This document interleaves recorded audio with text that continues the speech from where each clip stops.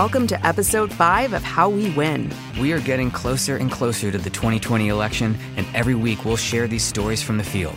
All over the country, ordinary people are doing extraordinary things. We'll give you the tools that you need to jump in and make a difference right now.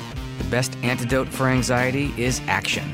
On today's episode, we'll share our conversation with Congressmember Karen Bass. Now in congressional leadership, she started her career as an activist and organizer. We talk about how she got her start, what moved her to run for office, and yes, we even talk about Trump's latest criminal acts and where she stands on impeachment. Then I'm going to share our first field report from the streets of downtown Los Angeles as I accompanied my daughter on the youth climate strike last Friday. I'm Steve Pearson. And I'm Mariah Craven. And this is How We Win.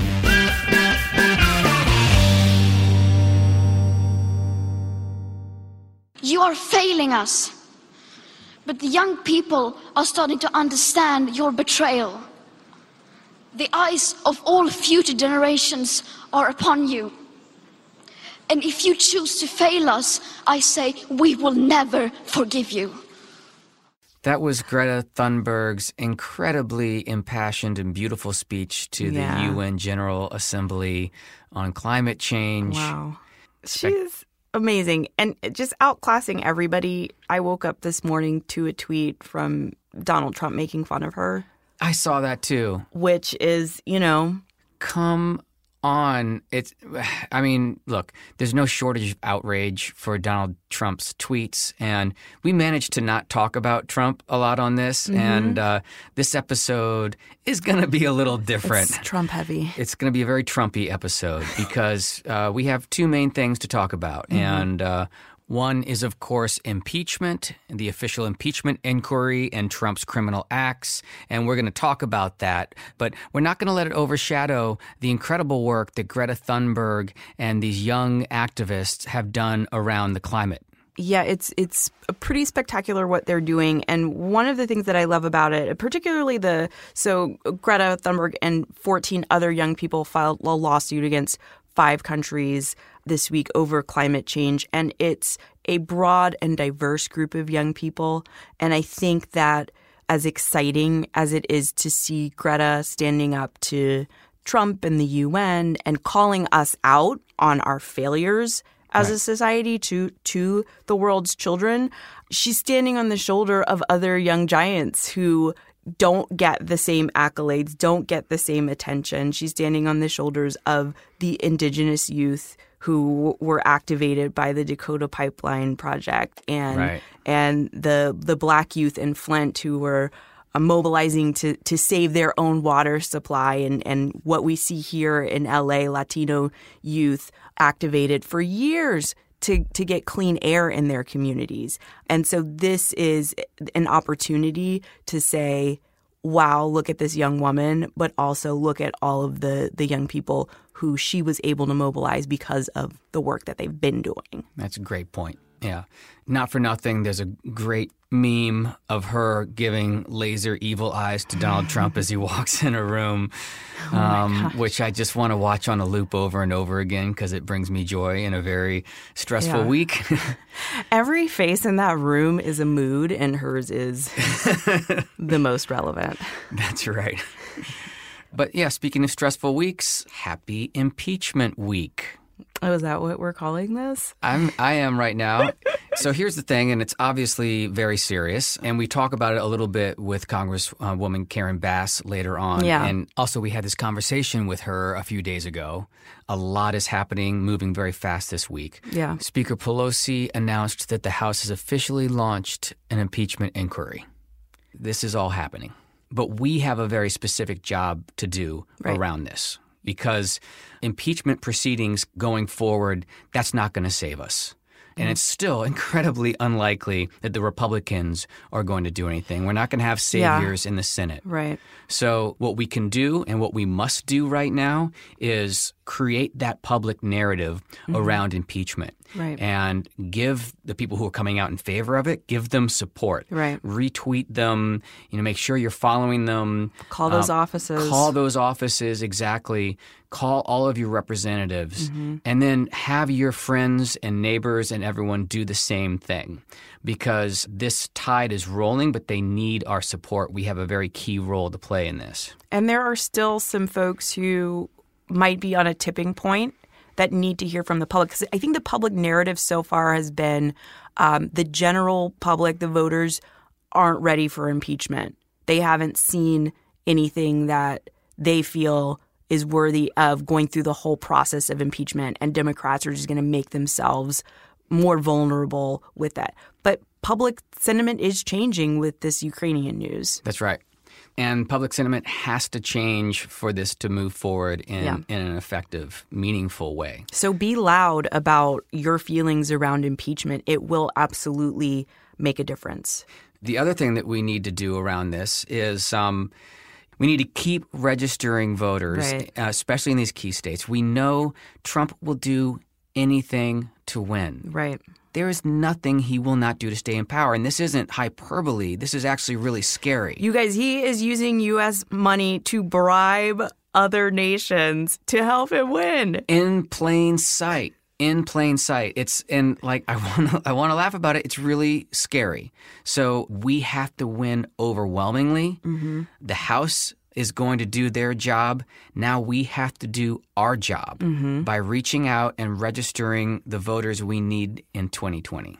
So that means the super states. That means these swing states. It means the Senate.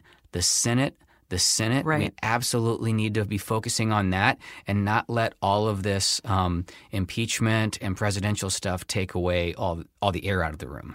Yeah, and I think that if the impeachment train continues down this track, even let's say, worst case scenario, they don't impeach because they don't have the votes to do it. There are vulnerable Republican senators who will have to answer for that in That's November right. if they're not willing to step up and say, "Oh, we have all of the evidence. We had all the evidence we needed, but we wouldn't get on board." Well, then you have some questions to answer from some angry voters. That's exactly right. So there's lots of reasons to be hopeful right now for our reasons for hope. One is, I really hope he does get impeached and this moves forward. Even if the Senate doesn't do anything, I believe personally that this is our moral responsibility to hold him accountable. So we'll support our reps. Your calls to action for this week are call your reps, retweet their post, help build public support. Our other reason for hope is this great climate march and the work that these kids are doing. And coming up after our interview, we have our first field segment where I got to go with my daughter and talk to some of these kids. I hope you listen to it because it's so inspiring and it's really, really cool. Yeah, we had a great time. So calls to action. Don't forget about Virginia. 7 weeks, I think, until Election Day in Virginia. Yeah. Still time. We can take the majority, and that's going to set up victories that will not only, first of all, Virginia is the second hardest state to vote in, right? By the way, because of voter suppression and gerrymandering and all that. So they got those good old Southern voter suppression tactics. They do. They do. It's also going to be a big test for 2020. Right. There's so much to get distracted with right now, and for good reason, but we can do both, right? We can look at this impeachment with bated breath and great interest, but we can stay focused on the work we need to do on the ground, and that's what we're going to do. Yeah, you can tweet about the impeachment, and you can also go to swingleft.org/Virginia and find some things that you can do to help the folks running for office there. That's right. All right, let's get going with the interview.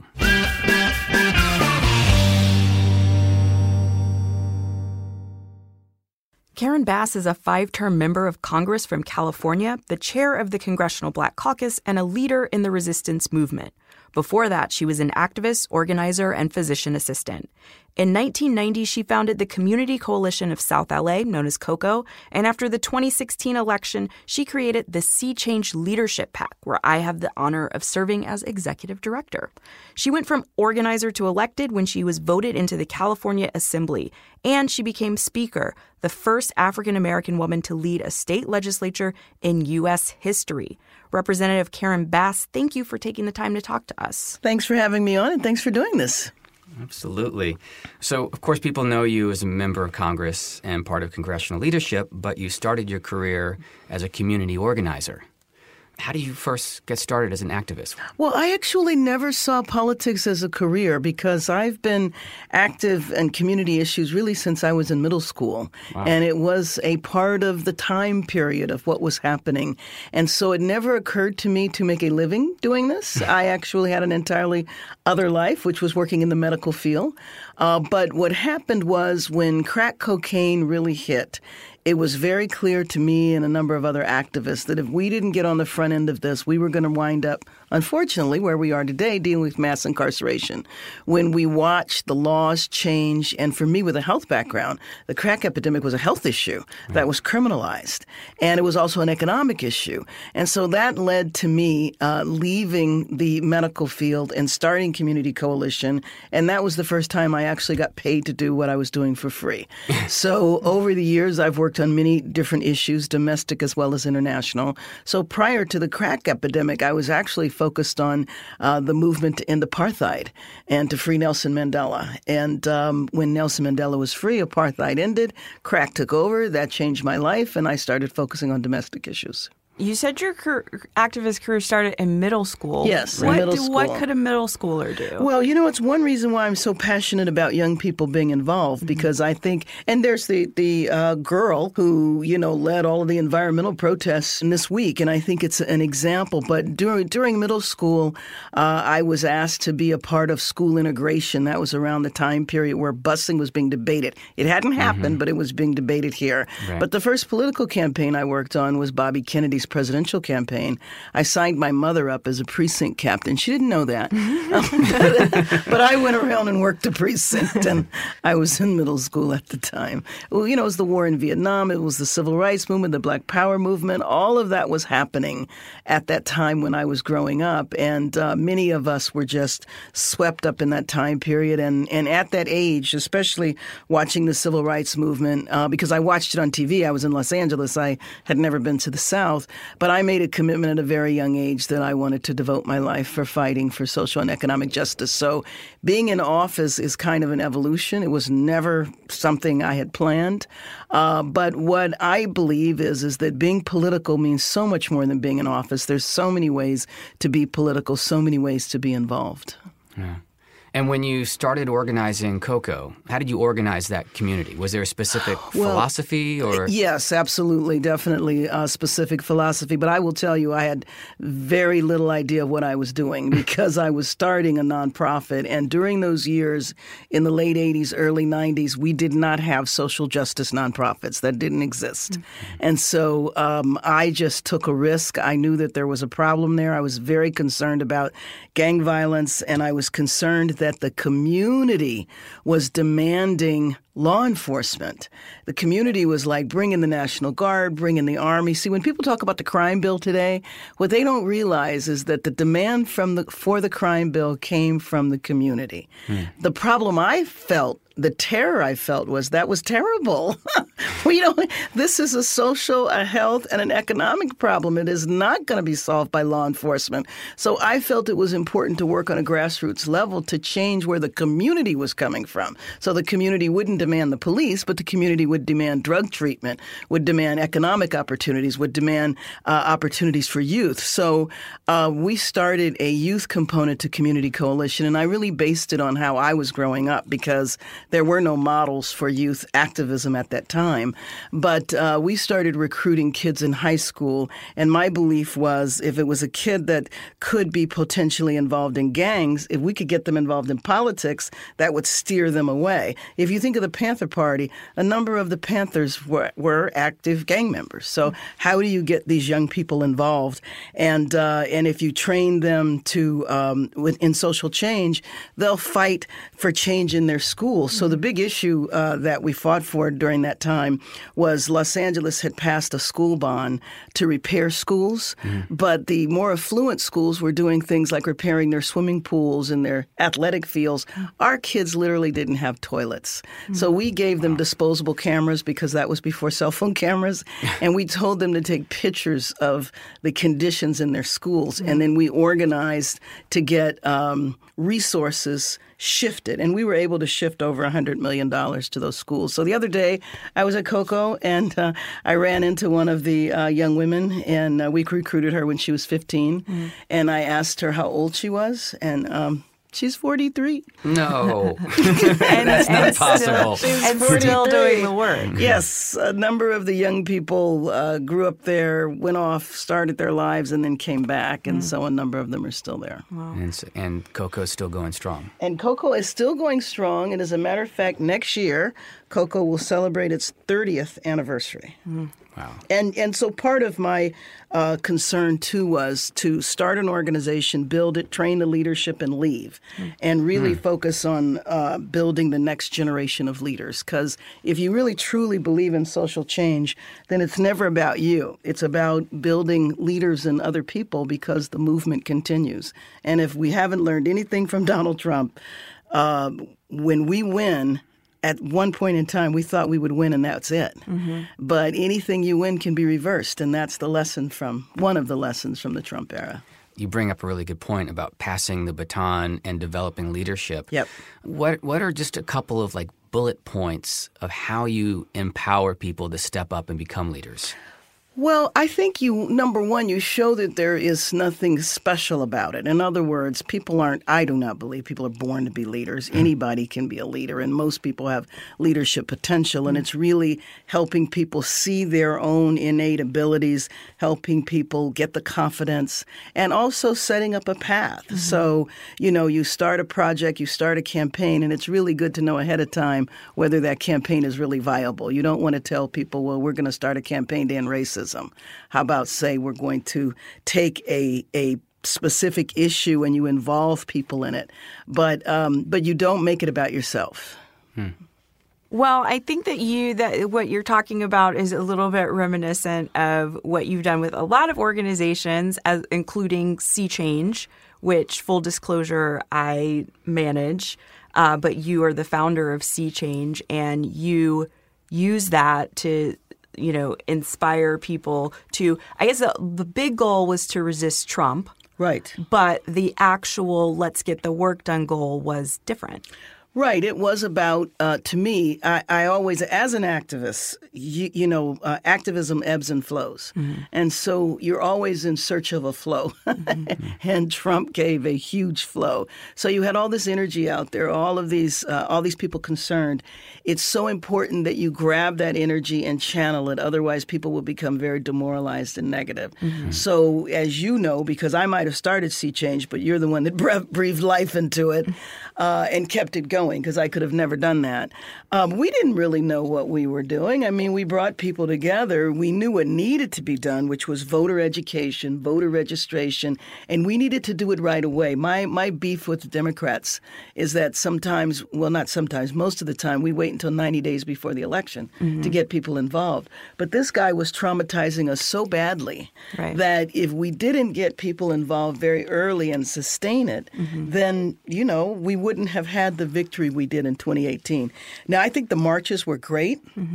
But marches, at the end of the day, is just a tactic.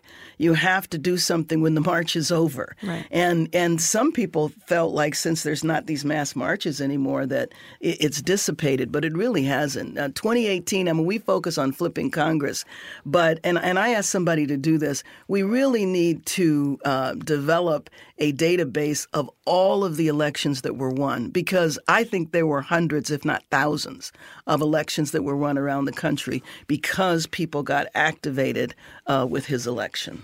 Absolutely. I remember when Sea Change, when Swing Left launched and we were looking for our first things to do, Sea Change was already there. And they had canvases going on, so it was great because we could say, go do this. And, so many people, like you said, just like hanging in the wind, activated, wanting to do something. So it was so great that you organized that. early. And one of the basic principles of organizing, too, is that people know the answers to problems. What an organizer does is bring people together. And that's what we did with Sea Change, because we didn't really know. I mean, we knew we wanted to go out and do voter education and registration, but people came together and we all figured it out. We all figured it out together. I was worried that some of the new activists who got involved after Trump, I wanted to make sure that they used their time constructively, because you remember in the beginning, people wanted to go find Trump voters, and they wanted to try to convert Trump voters. Right. Yeah. And it was our job, because we had the experience at it, to share with them that actually in California, you don't need to do that. The Republican Party has third-party status. You need to turn out Democrats and turn out declined estates, and you can win. But it was, and you have to be careful there, because when people get started, we didn't want to dominate. We weren't trying to do any of that. Right. We were just trying to make sure that people were effective in bringing folks together and coordinating. And I think that, people saw we weren't there trying to be the big 800-pound gorilla. We were just trying to be helpful and supportive. And I do think that that's a basic value in organizing that I've always believed in.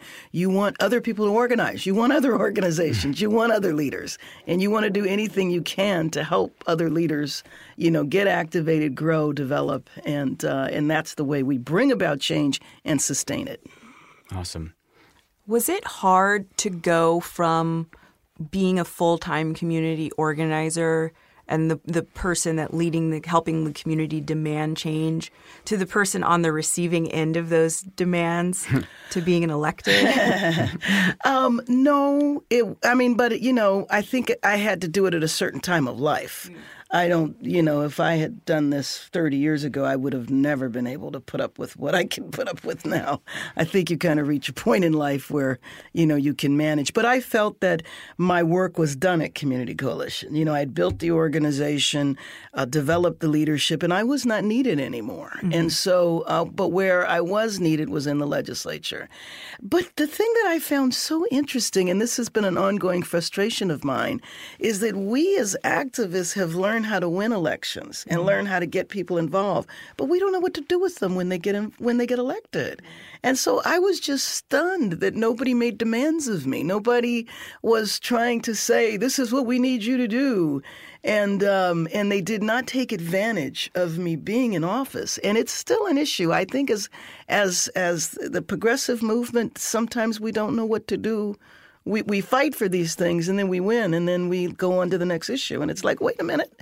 You put people in office, you need to continue to be involved. That's also part of what I hope down the line will be part of Trump's legacy, which is a cultural change, where we understand finally that we do not have the privilege or the luxury to not be involved. It's not just about one election. It's what happens the day after the election. You have to work with the person in office.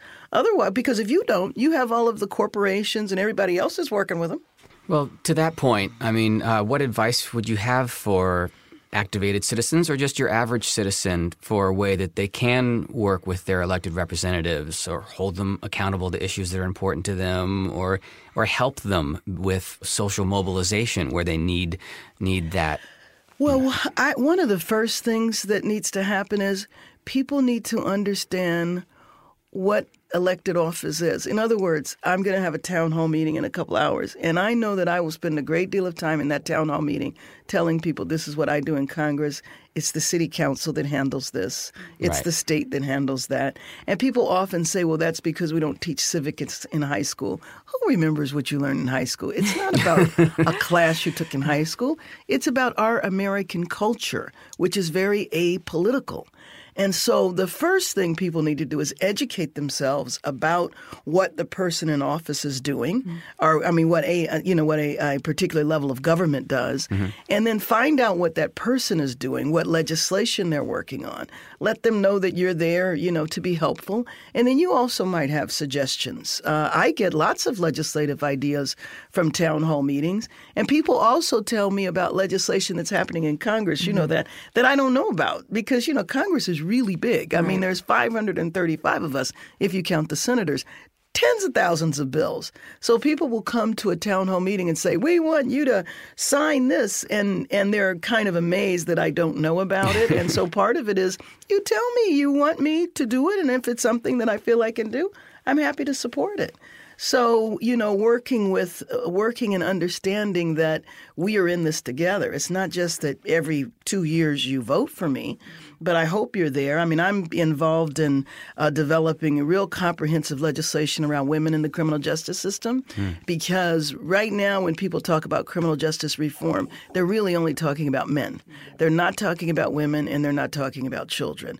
So I have pretty comprehensive legislation on women. Now I want to roll out a whole campaign around the country raising people's understanding of women in the justice system because they're not thinking about it. And the other thing that activists always do is that as you look for an ebb and a flow, you also look for openings. And so for years I've worked on foster care because politically I couldn't really do open criminal justice reform. The foster care system is a feeder system to criminal justice. If you do a survey of people in prison, huge percentage of them started in foster care. But now I can openly work on criminal justice.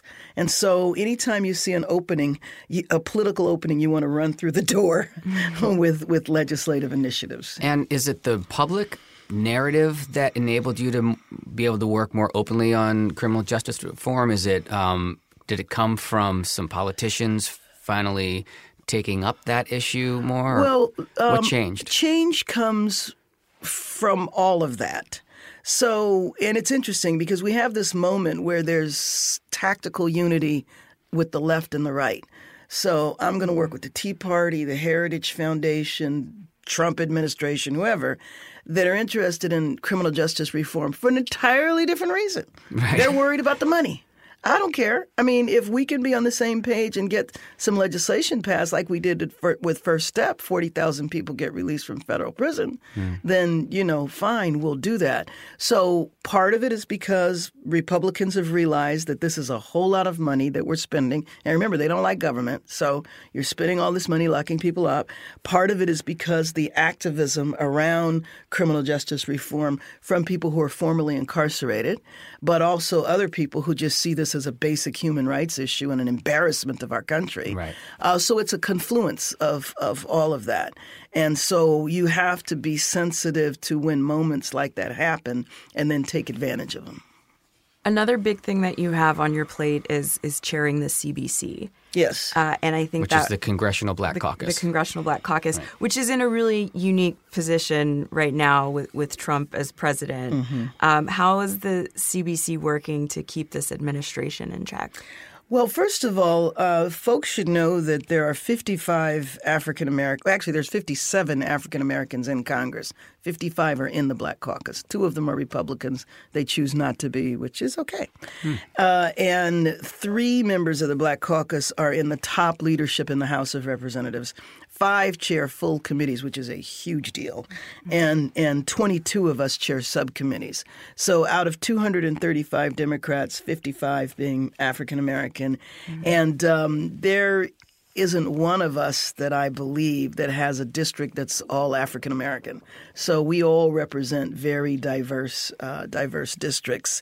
But, because he is such an open racist, because he has been an absolute instigator of white supremacist groups in a whole new day, then the Black Caucus obviously has to stay on the forefront in every way because he's come in and, we pay attention to some of his corruption, but he has dismantled stuff in every federal agency. All of the civil rights protections that were put in place over decades, he has tried to systematically undo.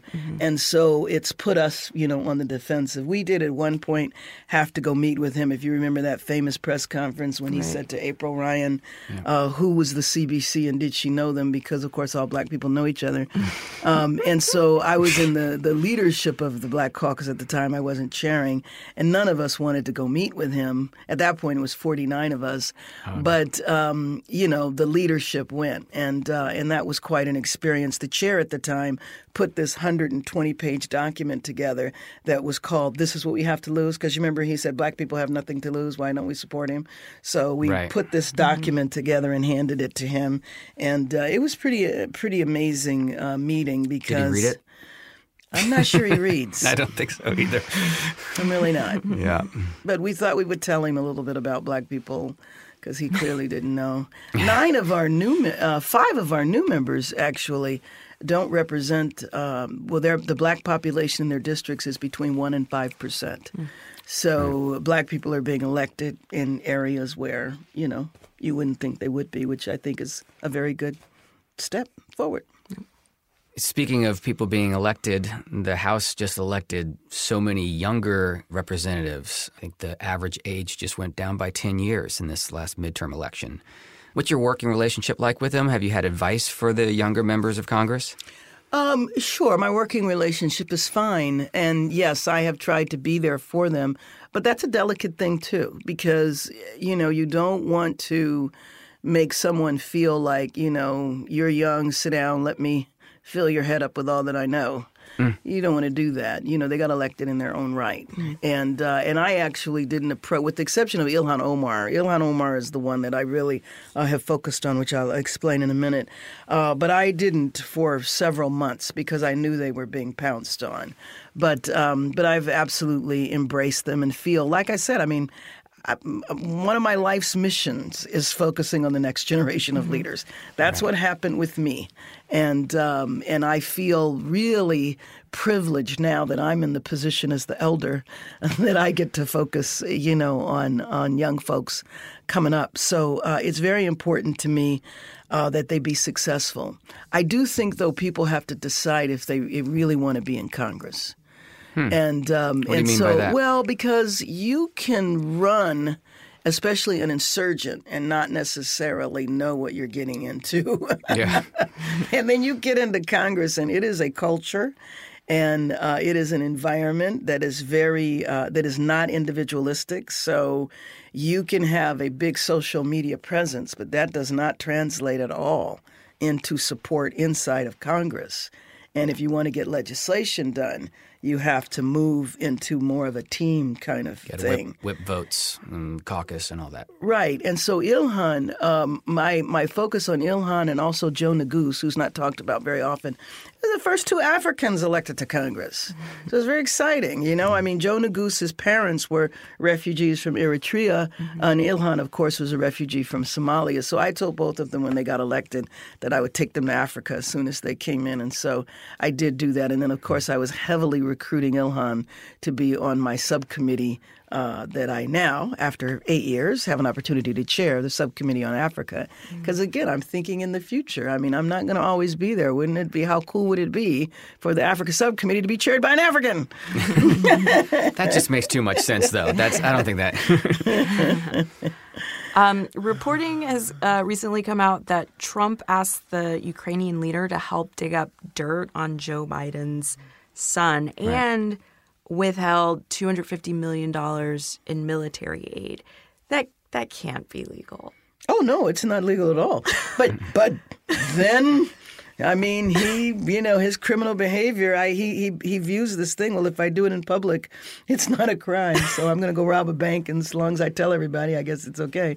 But, this happened right as we were adjourning, so when we go back next week, it'll probably be a much bigger issue. But, I think it's just another example of his criminal behavior, and the question is now, what do we do? He has shown lawlessness and a disregard for the rule of law in every single way. I serve on judiciary. This week we had Lewandowski, who didn't even work for the administration. So how can you claim executive privilege and you don't even work for the administration? Right. And this question's really in regards to Lewandowski, specifically coming from my wife. Can we actually? I know there's a little cell in Congress. Can we hold someone in contempt and get the sergeant at arms to put them there, or it would just get overcrowded too fast? I heard about that, Jill. I'm going to have to go look for it. There's a few people that could belong there. We went, and by the way, one of my challenges is I'm on judiciary, but I'm one of the few non-lawyers.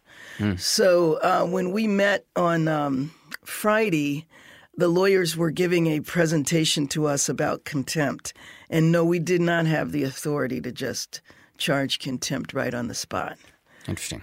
I don't know that I can explain it any more than that, Well, except for it's that pretty, we did not pretty have, cut and dry. did not have the authority to do that. I will tell you that we are still contemplating on what we do. The follow-up. Right, the follow-up, and whether or not contempt enters a little bit later.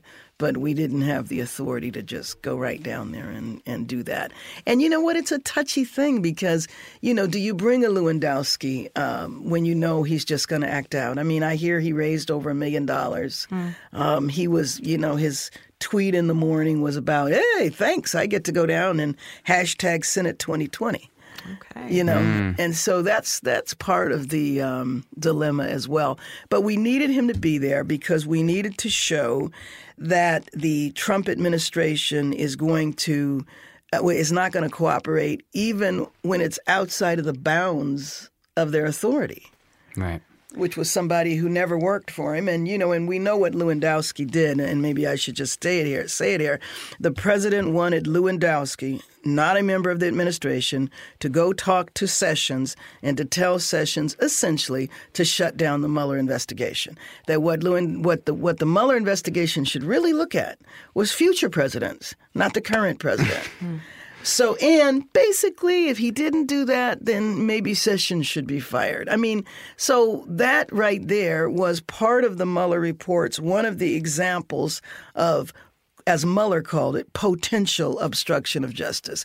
It was very frustrating that Mueller did not just call it what it is, obstruction of justice. Making it potential obstruction of justice was very frustrating to us. Well, you used the word frustrating. I mean, people are frustrated and scared and fatigued by all this too, That's right. which is the really important point. And our focus is getting people into action because whatever happens with Congress and impeachment or not impeachment or anything, we need to show up and we need to vote and we need to get people into action. But but what do you say to people who want impeachment and are wondering why Congress isn't acting here? How can they be an active participant in that? Sure. And you know what? It is so important because it's one of those issues, again, that could demoralize, and how, as an activist, it's really important that we constantly engage people because, unfortunately, if you watch the TV, all you hear about is Trump. I mean, it's exhausting. You wouldn't know that we did anything else. You wouldn't know we passed gun legislation, prescription drug legislation. All of the stuff we're doing, you would have no idea about. And so it's really important as we carry on with Sea Change and other activists are out there that they really do talk about what the Democrats have gotten done. Because why should I bother voting? Why did I care about getting the Democrats in charge? They haven't done anything. It's very easy to think that when we've actually done tons. And so the impeachment issue is a tough one because we all know that we could impeach him and he's not going to be evicted. And so we want to impeach him because we want him to leave. What we would be very frustrating to impeach him and have him be in the Oval Office the next day and then use that as his campaign. Right. You know, I got exonerated. I mean, they even went so far as to impeach me. I got exonerated. McConnell exonerated me. You know what I mean? The other thing, though, that people have to realize, and I explain this in town hall meetings, we are frustrated because we've wanted him gone since January of 2017, and we saw him investigated for 2 years and nothing happened. But he wasn't investigated by Congress.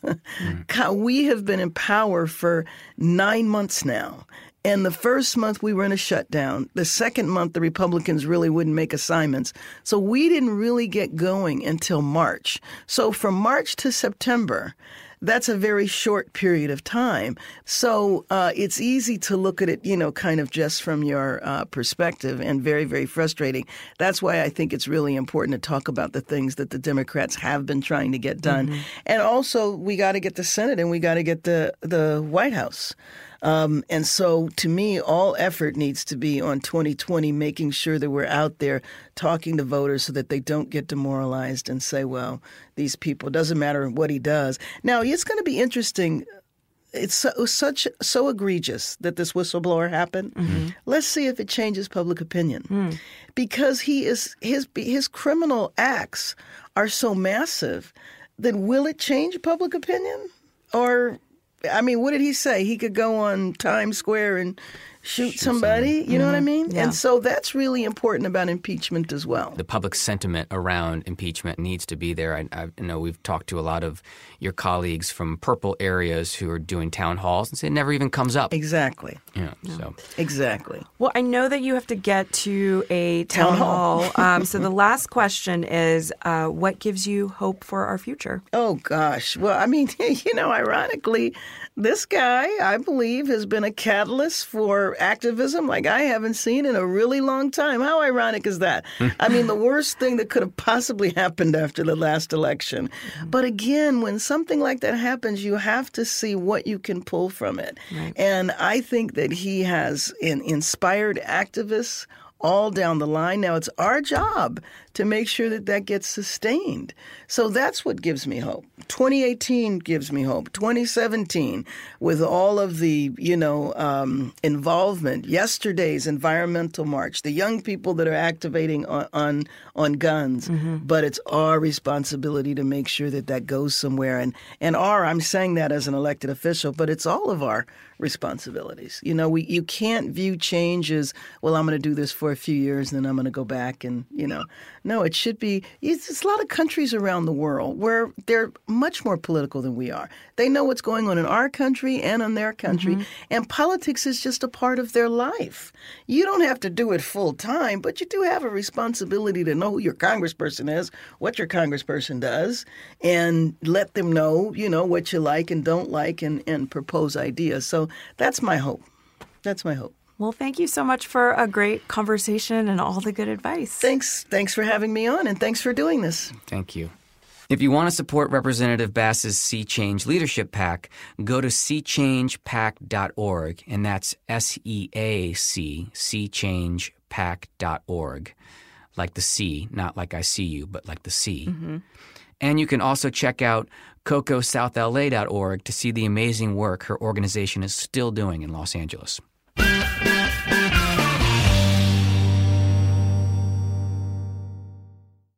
So you went to the climate strike last Friday, even though it was for youth. Yeah, but there was lots of grown people there. There's tons of them, actually, supporting the youth, which is what we need to do. Absolutely. And I took my daughter, a whole bunch of kids from her school and friends of hers from other schools were there. It was incredible, really, to see all of these young people. They're so passionate. They're so motivated. They're really well informed on these issues.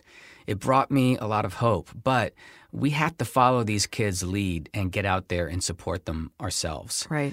They're moving the needle on environment. They're moving the needle on gun legislation, certainly, but they can't get to the finish line unless we help them do it. Right.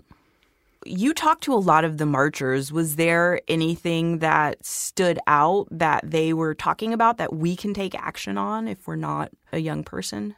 Yeah, for sure. Well, one thing that really stood out for me is a lot of the kids I talked to said that they weren't really aware of this issue or focused on it, but were motivated by some of their friends who had gotten involved, and that they were inspired by this march or they were inspired by Greta Thunberg to get involved. And it really, for me, showcased the power of our individual voices to help move other people into action and build these movements. So that's what we need to keep doing. We need to demand more from our legislators, and we need to listen to these young people. So let's listen to them right now. We are the future! Mighty, mighty future! Mighty, mighty future! Mighty, mighty justice! Fighting for justice! And for a planet! I'm here live walking with my daughter Lucy at the Youth Climate March in downtown Los Angeles. There are thousands and thousands of people here. This is awesome, right? Yeah. Climate justice! Climate justice! Now! Why are you here marching right now? I'm here marching because I think our planet's going to die and change needs to happen. Yeah. Is this an issue that you're involved with outside of this march? In school, a lot of my friends are a part of programs that help to solve this issue, and so they inspired me to get involved and do something about it because I wasn't doing that prior to them being involved. So I think it's really important that you inspire youth to do this and, do these things. And what's your name? I'm Max. I'm 12. I'm here today to strike my number one because it's an opportunity to miss school, and number two because it's a really important issue that we must address. It is going to affect us, not only us, but everyone in the world. It's not just about America, it's about everyone. Awesome. Thank you guys for being here, for doing this. You guys are amazing. Green New Deal! Green New Deal! Green New Deal! Okay. So why are you here? Why is it so important?